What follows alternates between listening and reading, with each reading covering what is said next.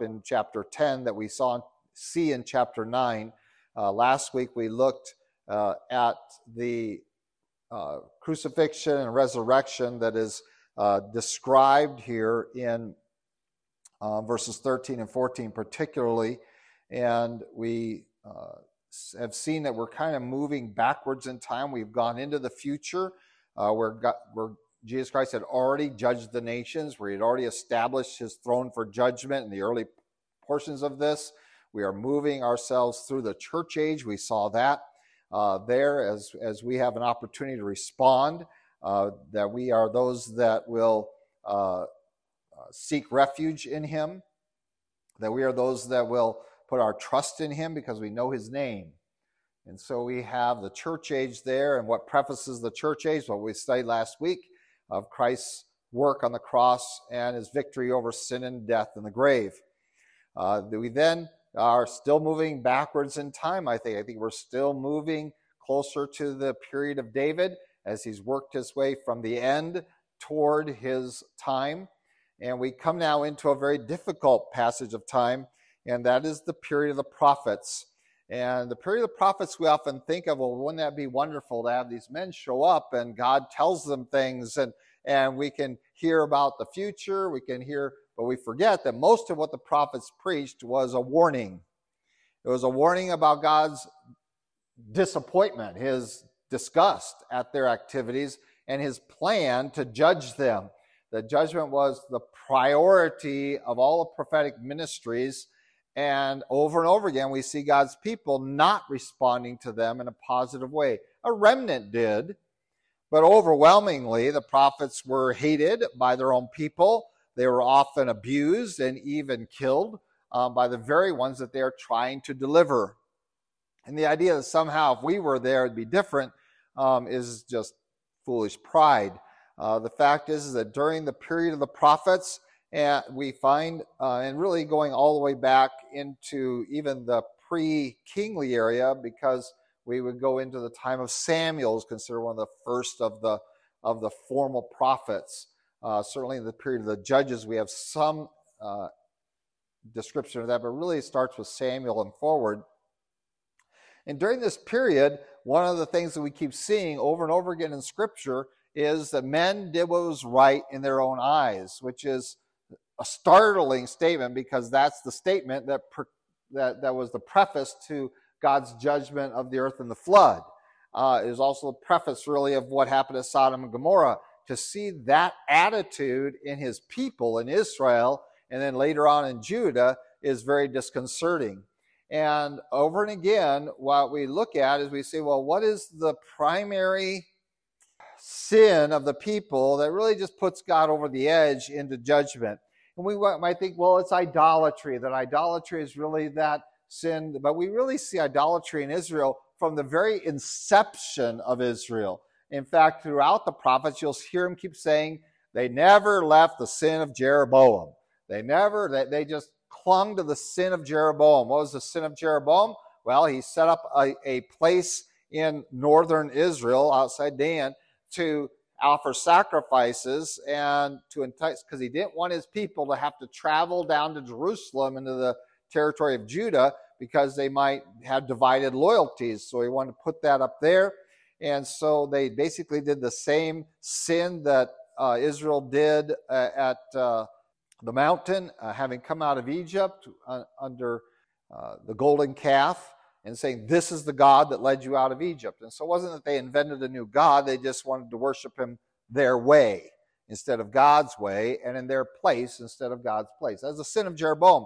But also we find that they worship the Baals and things like that. You say, well, that's the real sin that God says that's enough, but we don't really find that. God notes that sin, and we're going to see that described here, that the consequences of doing that is the loss of God's blessing, but it didn't bring out his wrath on them. But it certainly added to his wrath. And we're going to use a term that the Bible talks about a couple times, and that is about filling up God's wrath. And that there is so much that he tolerates, but it still just builds and builds and builds, and as though God has a beaker that once it's full, and begins to overflow, that there is just an outpouring. He dumps it all at one time on mankind, whether it be in the flood or things like Sodom and Gomorrah or the destruction of Israel and the carrying off of Judah. We find that there is a point where God says that's enough. And the question is, what really brings that to a fullness? And again, if you go through the prophets, and some of that's going to be described here for us, you see the social sins.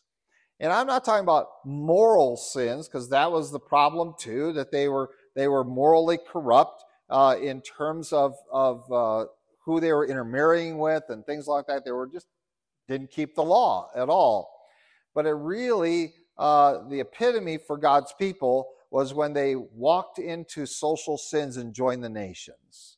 God tolerated it. Okay, you're going to go after the gods of the nations. He expected that to a degree when they didn't destroy all the Canaanites. You're just going to be going after them. He kind of anticipated that even with the dividing of the kingdom and even the moral degrading of the values of his people. God recognized that we are just made of dirt. The Bible says that. Well, you're just made of dirt. I expect that a little bit. But when we come into social sin, and there's really just two categories that really cap things off for him, and one of them is social sin. And as you go through the prophets, one of the things you'll find them continually pointing at, and David points at here, is social sin. That how do we as a people treat the poor, the fatherless, widows, and those that we have authority over? And when we maltreat them, God is very taken aback by that. He is disturbed by that. He is angered by it. And we see that portrayed for us here in Psalm chapter 9, picking up in verse 15 is where we're going to really go and driving into Psalm 10. And we find that this is not just a few individuals, but this is really the spirit of all the people, that the nations had fallen into this and had acquiesced to it. That is, they had allowed this kind of activity, promoted it, and even applauded it sometimes, and said, wow, that guy's really advanced, because look at how much he has accomplished.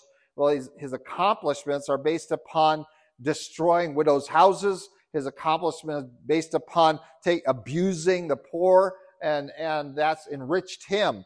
And somehow we think that those are people we should look up to. And God says this is the worst. And this is what the psalmist lays out here. Really the conditions that the prophets saw and God called them to preach against. And we see that going all the way into even John the Baptist, preaching against the social sins, the religious sins, and the moral sins. He was preaching against all of those. And we find this reiterated here. Let's read a portion of this. We're not going to quite get to the end of chapter 10, just to set it again in our minds and hearts. It says in verse 15, the nations have sunk down in the pit which they made, in the net which they hid. Their own foot is caught. The Lord is known by the judgment he executes. The wicked is snared in the work of his own hands. The wicked shall meditation, Selah. The wicked shall be turned into hell, the nations that forget God. For the needy shall not always be forgotten. The expectation of the poor shall not perish forever. Oh, arise, O Lord, let not man prevail. Let the nations be judged in your sight. Put them in fear, O Lord, the nations may know themselves to be but men. Selah.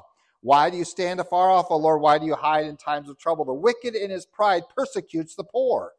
Let them be caught in the plots which they have devised. You can see the exact same thing we just got done at 9. We really haven't gone to a new chapter, a new song. This is the exact same song. For the wicked boasts of his heart's desire. He blesses the greedy and renounces the Lord. The wicked in his proud countenance does not seek God. God is in none of his thoughts. His ways are always prospering. Your judgments are far above, out of his sight. As for all his enemies, he sneers at them.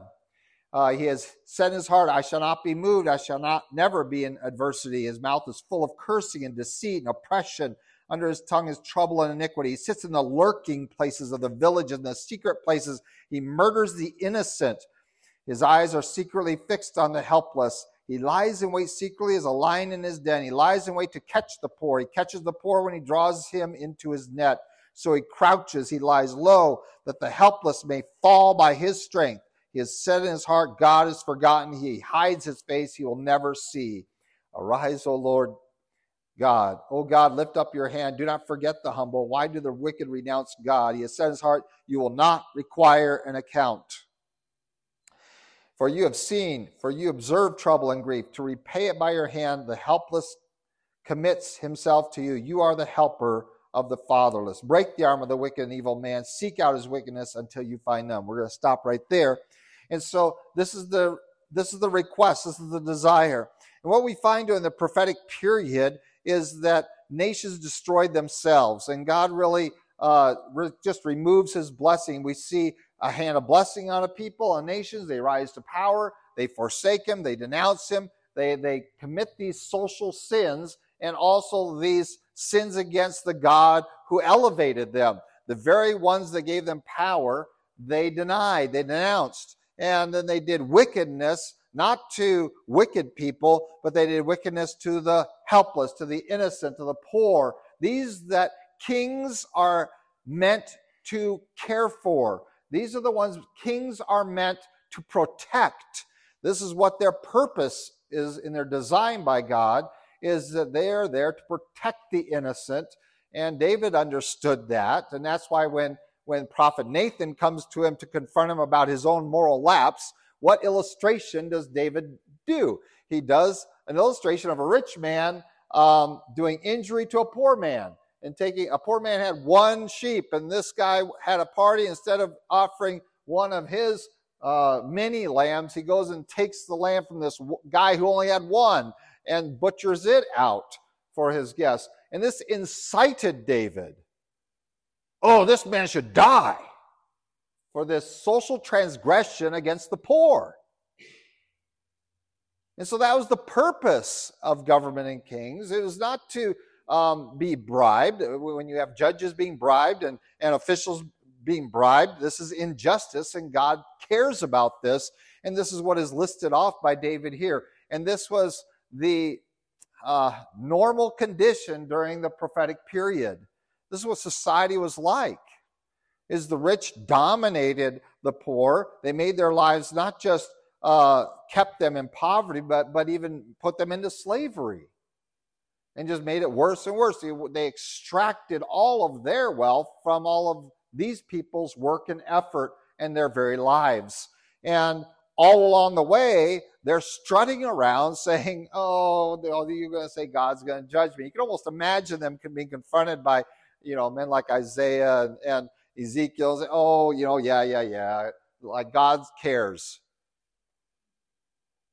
And they have this attitude that they will never be held to an account. That there is no entity on earth or in heaven that they ever have to answer to. And we have this disregard for God.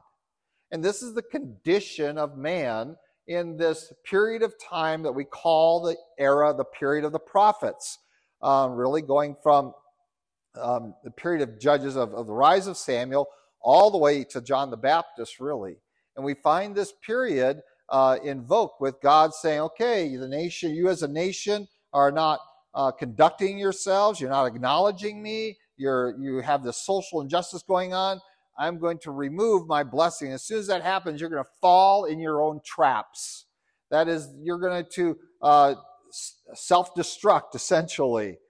The very things that you are propagating and doing will work against you, and you will collapse. And when we see the rise and fall of nations, not only of God's people, not only of Judah and Israel, but of nations like Babylon and Assyria, and we see there, and even Greece, and you see their rise and their fall, and we say, well, why weren't they sustained? And sometimes just in very quick generations, we think of the fall of Babylon, that, once Nebuchadnezzar was off the scene, it didn't take very long. And God says, well, that's enough, and then we have Daniel showing up and says, well, God's just communicated to you the end of your kingdom, and it happened pretty much that night. What was the end? You are going to be required to answer to God. And that answer was by the collapse of that kingdom. And so God elevates them, and we can see that historically. Why did God elevate Assyria? Well, they responded to Jonah and Nineveh. Why did God elevate Babylon? Well, they responded to God moving the heavens during the time of Hezekiah. And he elevated them because they acknowledged God.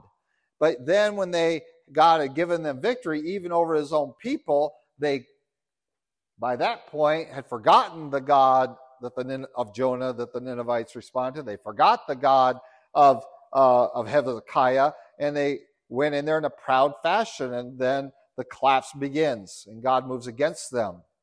And so the psalmist here reiterates that this is what's going on, and yet we find societally that this is the condition of society when God needs to act.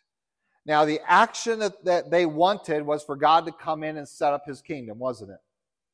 So when we find Jesus interacting with his disciples, interacting with not only the 12, but just the general crowd, what was their expectation? We want to make you king. After the feeding of the 5,000, that's what they wanted. Let's make this guy king. We can throw off these Romans. We can establish justice in the land.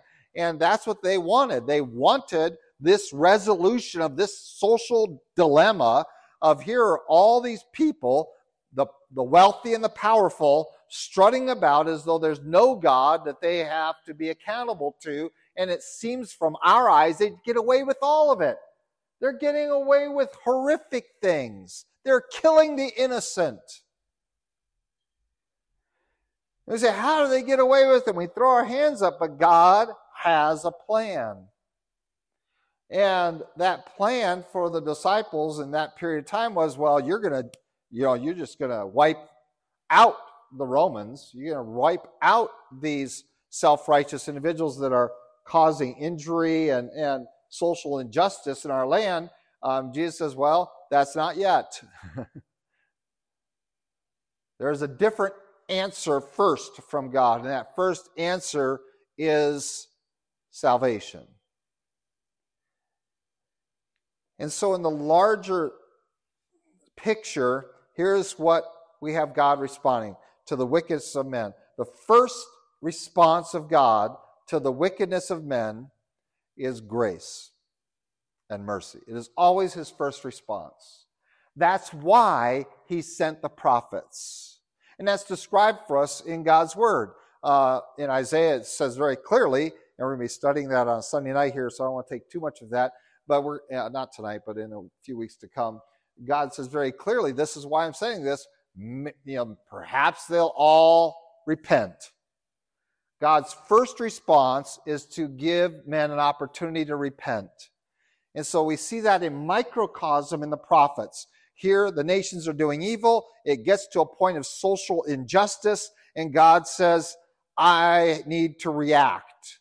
His reaction is first of grace and mercy by sending a prophet to preach to them.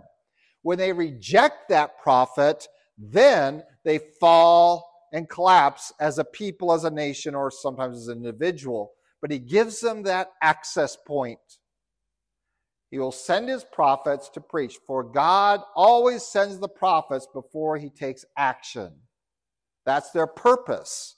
And it gives an opportunity, a window for people to repent. And so during this period of time of the prophets, God did this over and over and over and over and over again, right? And that's what Jesus reiterates when he's standing outside Jerusalem. How often I have called you to repentance and been willing to gather you as chicks under my wings, but you weren't willing. How did you treat the prophets when they came? How many of them did you abuse and kill? Which of them didn't you abuse and kill? Ultimately, you did it all of them. And so we find that during the period of the prophets, we have a microcosm in each one of their ministries of the bigger picture, of the universal picture of God's working with man. And that is that as we saw all the wickedness going on in society, God says, well, before I judge you, I'm going to give you access to grace. And that is Jesus Christ. And so Jesus Christ comes as the capital P prophet, as the capital P priest, and he comes as in that act of offering a message of repentance. And boy, is God patient with that message of repentance. But it's not going to go on forever. And we know that. But God is patient.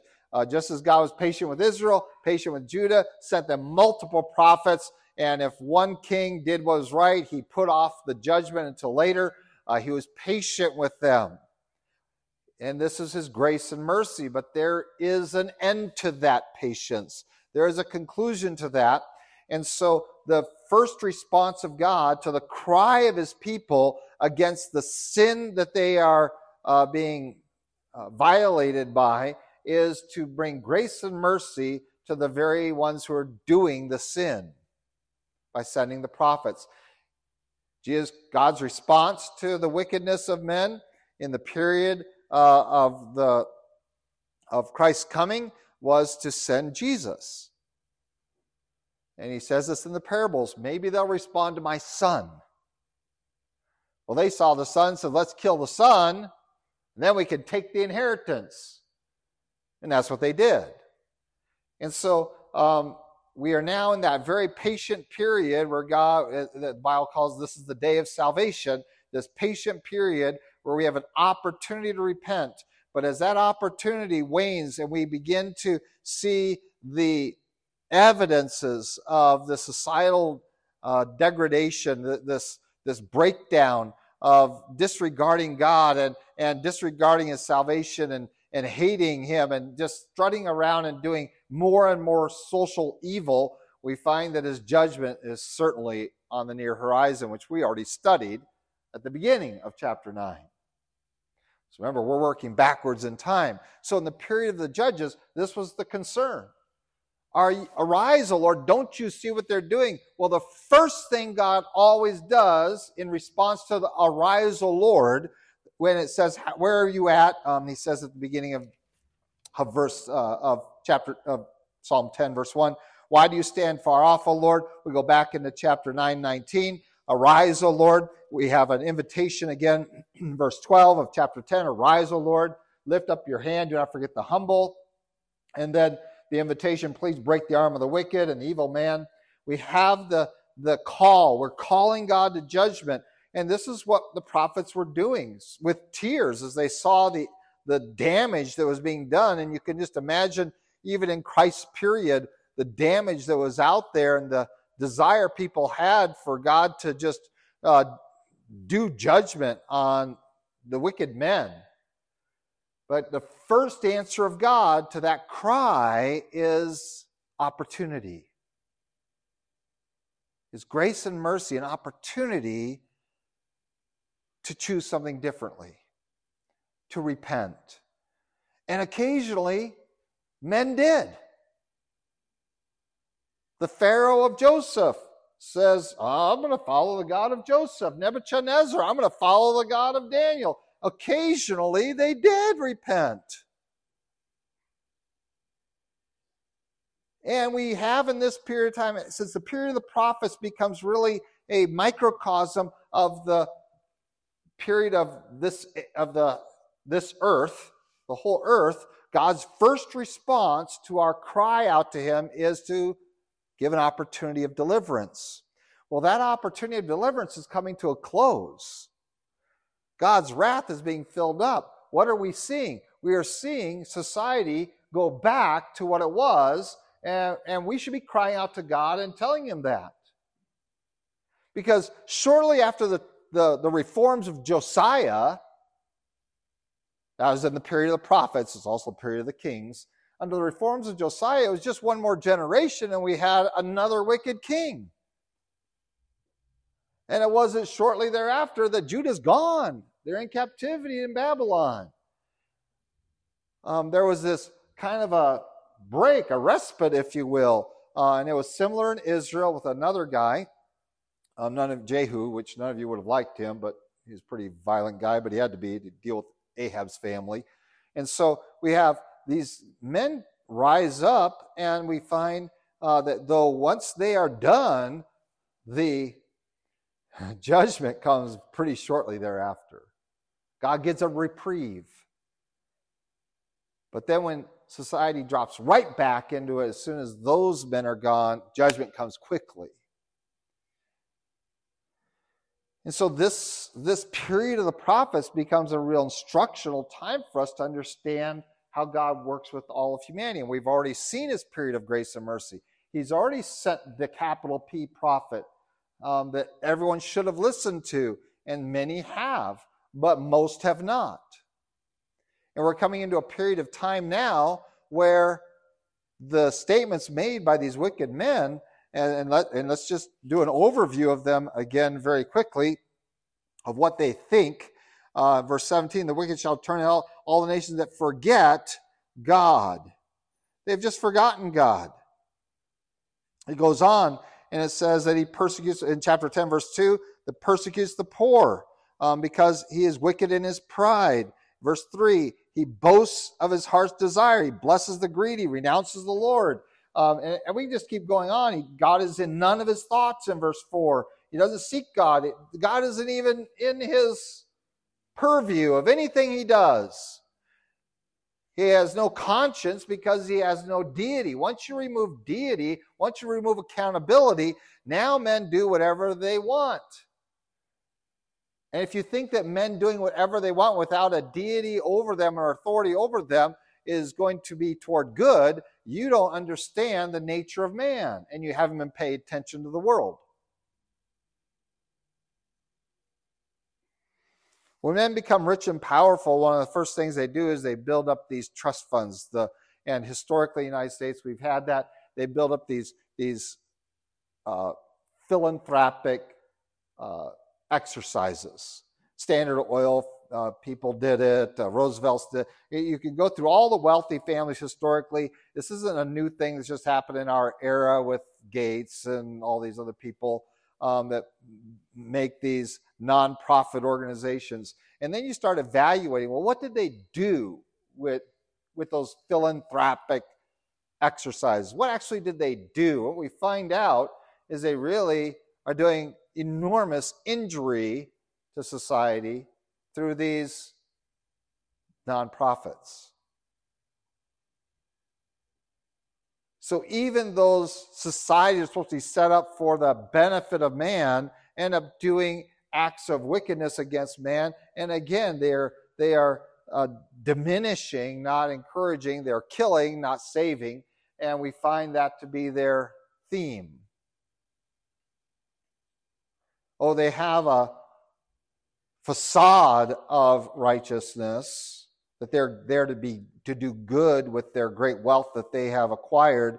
But if you look deeply into that, if you look carefully into it, get past the facade, you find out that it is wickedness. And this is the wickedness being described here that really goes against the poor, against the innocent, and all along the way saying, no one can oppose me, not even God. God isn't in their thoughts. God isn't anywhere around. I'm not worried about God. I'm not thinking about God. I laugh at you when you mention God to me. Preacher comes to me and says, God's going to judge you. You just laugh at him. You still believe in that superstitious stuff? You're a fool. No one can stop me in what I'm doing.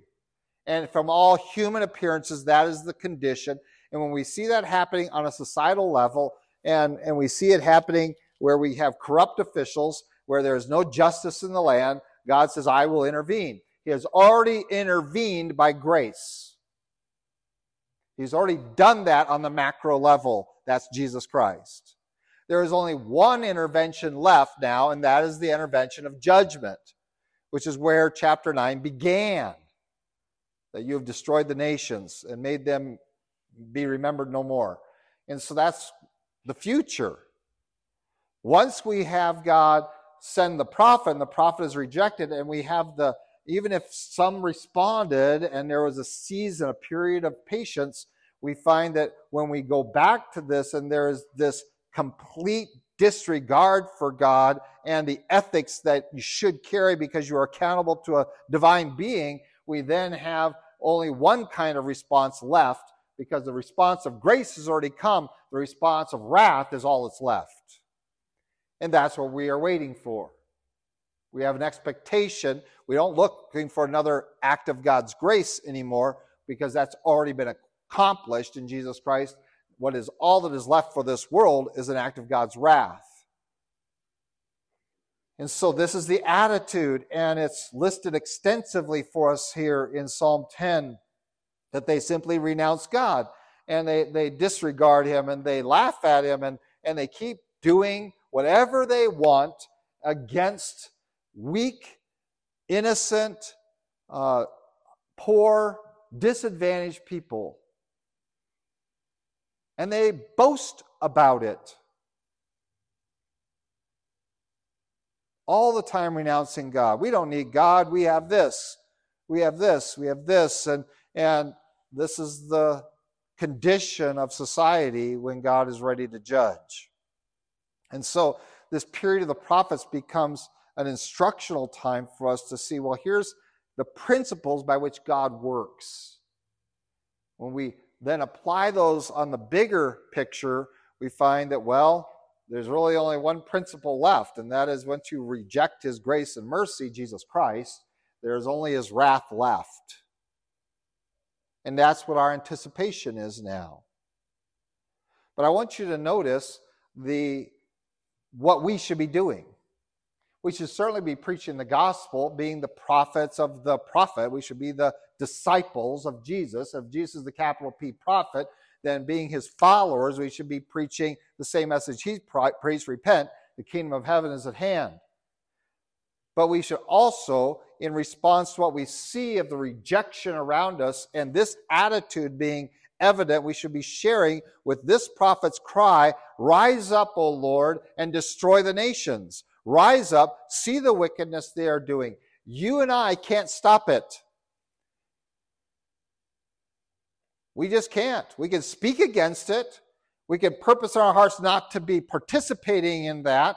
We can strive to be an oasis of righteousness in a desert of evil. We can strive for that, and every church should. That's what we should strive in our community of this church, is that we're going to be an oasis of righteousness in New Mexico's a desert of evil, isn't it?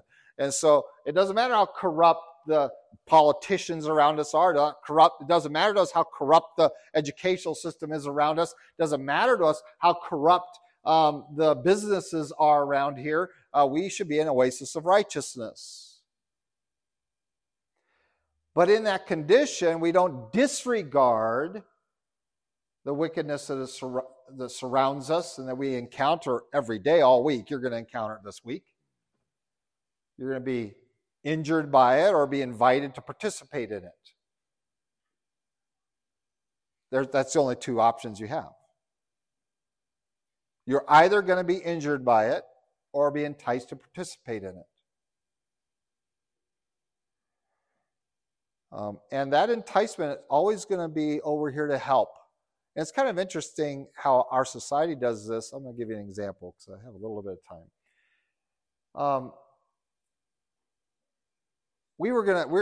The objective of the entire world's political system right now is to save the earth. That sounds really good, doesn't it? Oh, climate change, we got to stop climate change, we got to save the earth. When they say that, it sounds good. This is a noble cause. We're going to reverse all these effects of mankind. What do they mean by that? Well, they mean by that we're going to preserve nature at the cost of humanity. Because they don't view you as part of nature.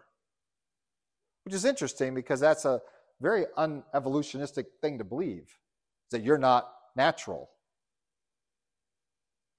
And so we're going to destroy people. We're going to impoverish them. We're going to kill them off. We're going to debilitate their ability to do what God commanded them to do, which is to subdue the earth and have dominion over it.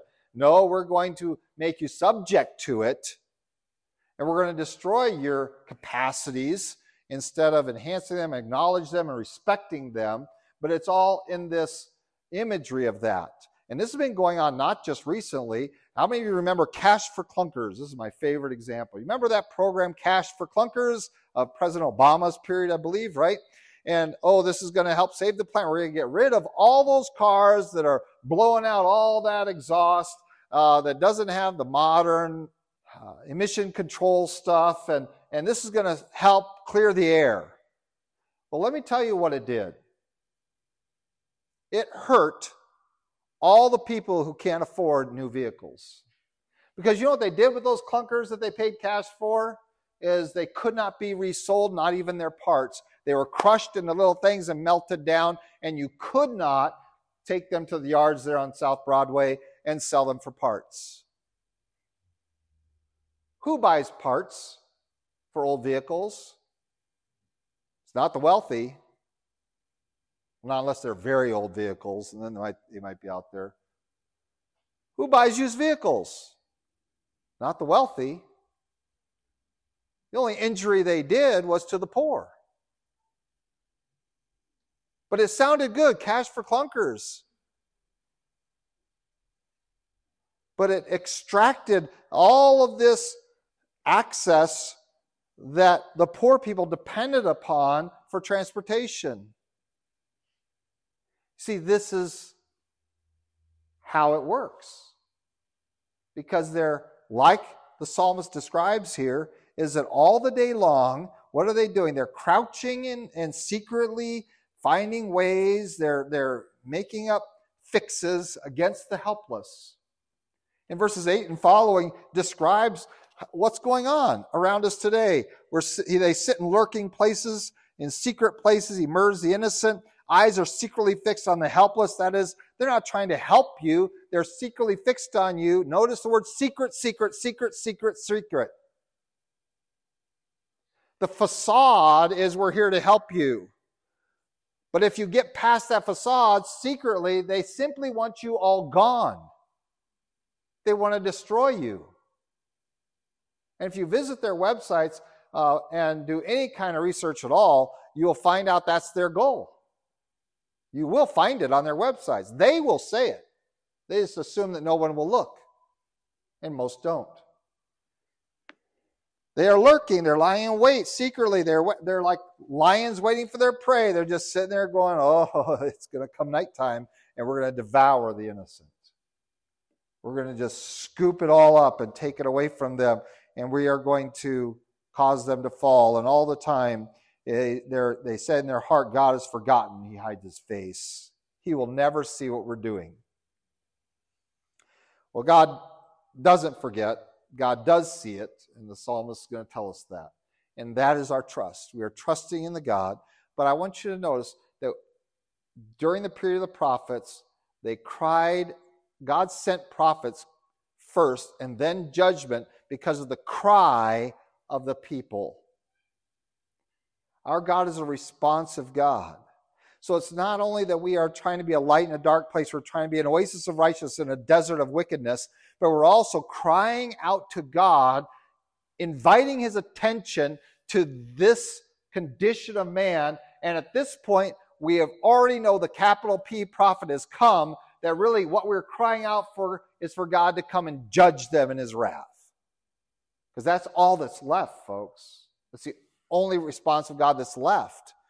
And this closing of the day of salvation is quickly coming upon us when we see that the predominant attitude across the entire earth is reflected by the very words we see in these verses.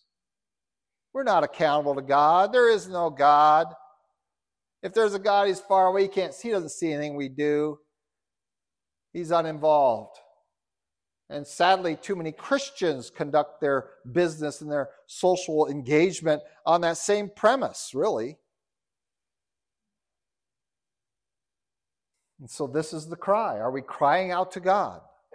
Lord, look at what they're doing to the poor, to the innocent, to the helpless, to the weak, to the ones that they should be guarding and protecting.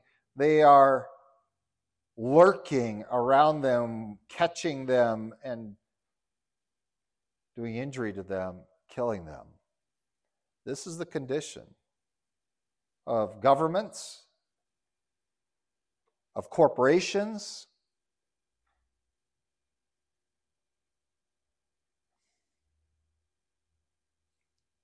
and sadly, even of neighbors.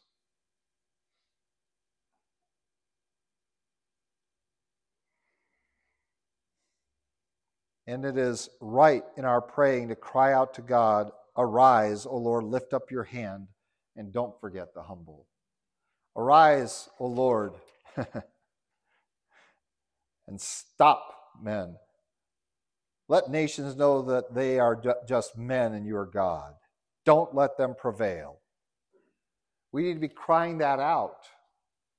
For the season of grace and mercy, whilst we're still advocates of that, we are still disciples of Christ, we're still called to invite people to salvation, but in our relationship, that's our lateral relationship with men. But when we turn to God, that's where we cry out, "Oh Lord, look at what's going on around us. Respond." You have already responded by grace. It is time maybe to respond by wrath. How much longer? How much longer? Because we can't stop that. But these men who are perpetrating this evil against not just a few, but billions of people, that's who they're perpetrating against. Billions of people are still just men. And we know the God who alone is God. And so we cry out to him, "Rise up, O Lord, against these practices, against these nations, against these men." Don't read the paper and go tisk and worry, and what should I do with my bank account? No, you get on your knees and cry out to God and say, "Look at this, Lord, what they are doing." I do not call you to political action. I don't call you to that, because that's not going to resolve anything.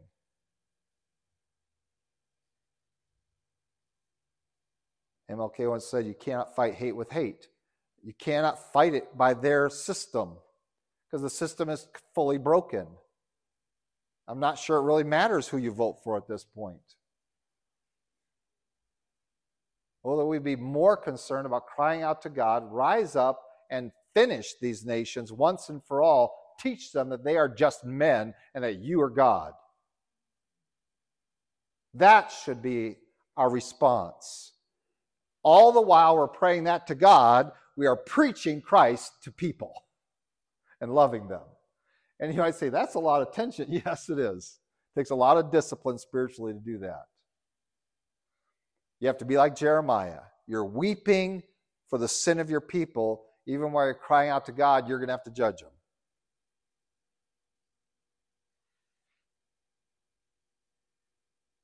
The psalmist is going to close chapter 10. And I don't want to not get there today. We could go on and on with it. God has seen it. It tells us in verse 14, we've already read that. He will repay it. He will do all these things. And we're talking about complete destruction at the end of verse 15. "Seek out his wickedness until you find none." This is a complete purge of the earth of that wickedness. And as many psalmists do, as many poetic Hebrew scriptures do, they really kind of go back to the beginning at the end. We've gotten ourselves all the way through from the end to the church age, to the Acts of Christ, to the period of the prophets, and the period of the prophets is also the period of the kings. So he's really come all the way back to himself.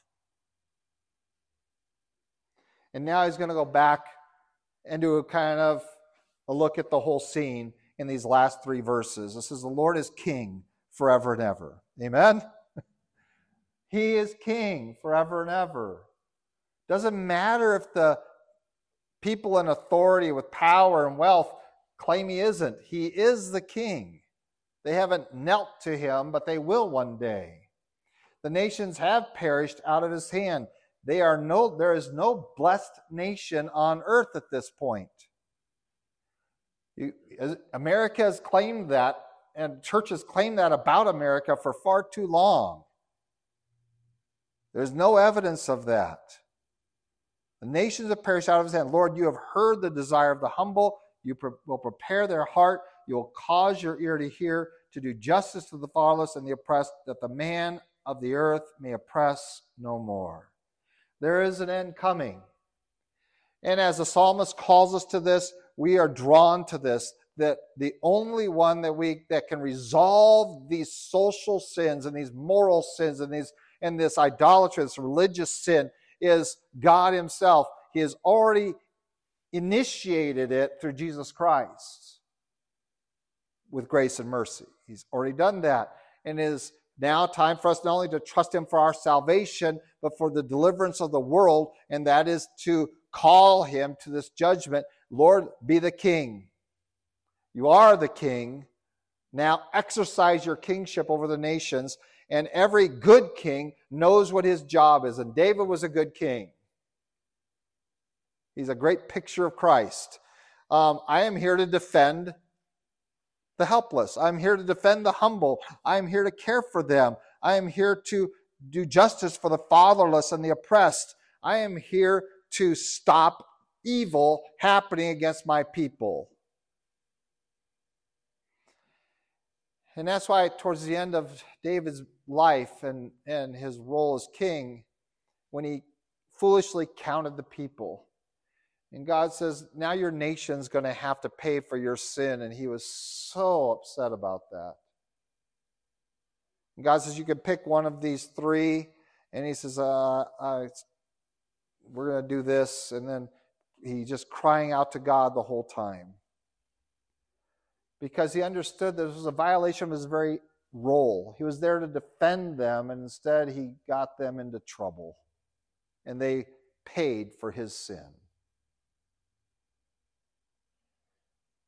But we have a righteous king who has no sin, who is the king forever and will do his job.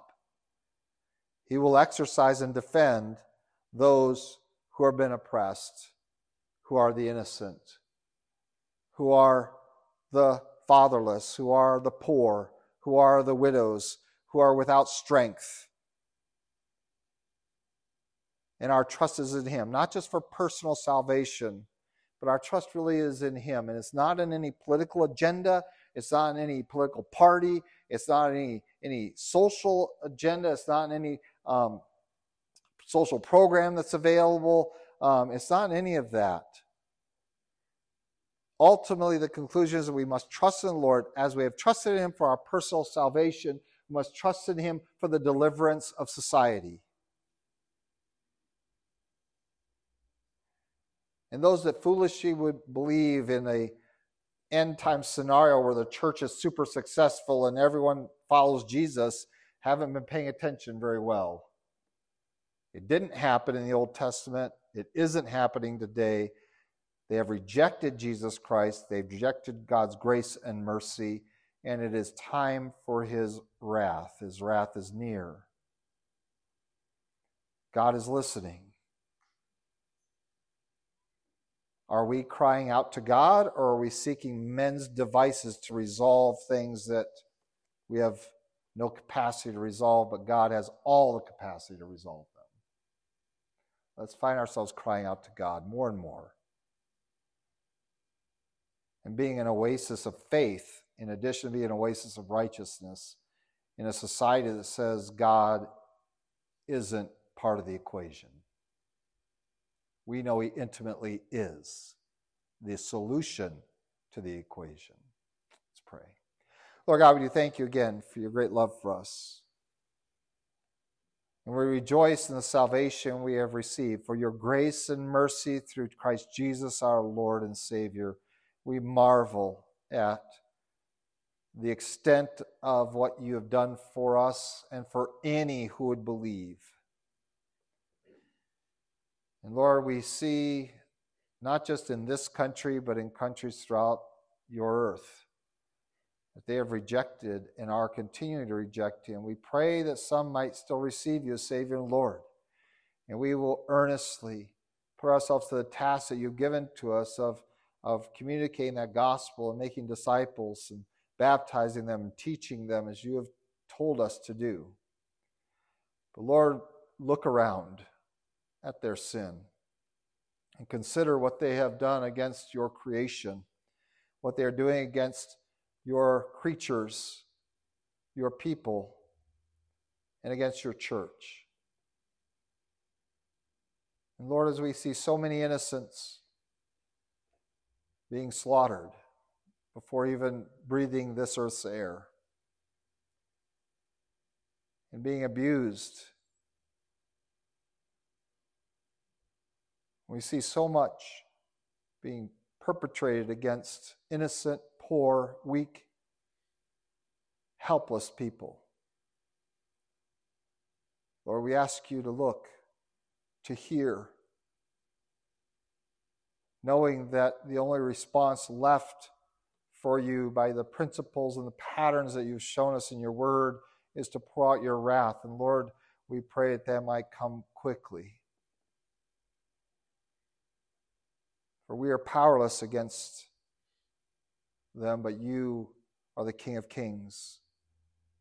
You have always been and will always be King of all the earth. And Lord, we pray that you might come quickly, and that until that day that we might faithfully stand in this place at this time, to be a lighthouse in a stormy sea. To your glory, honor, and praise. It's in your name we pray. Amen.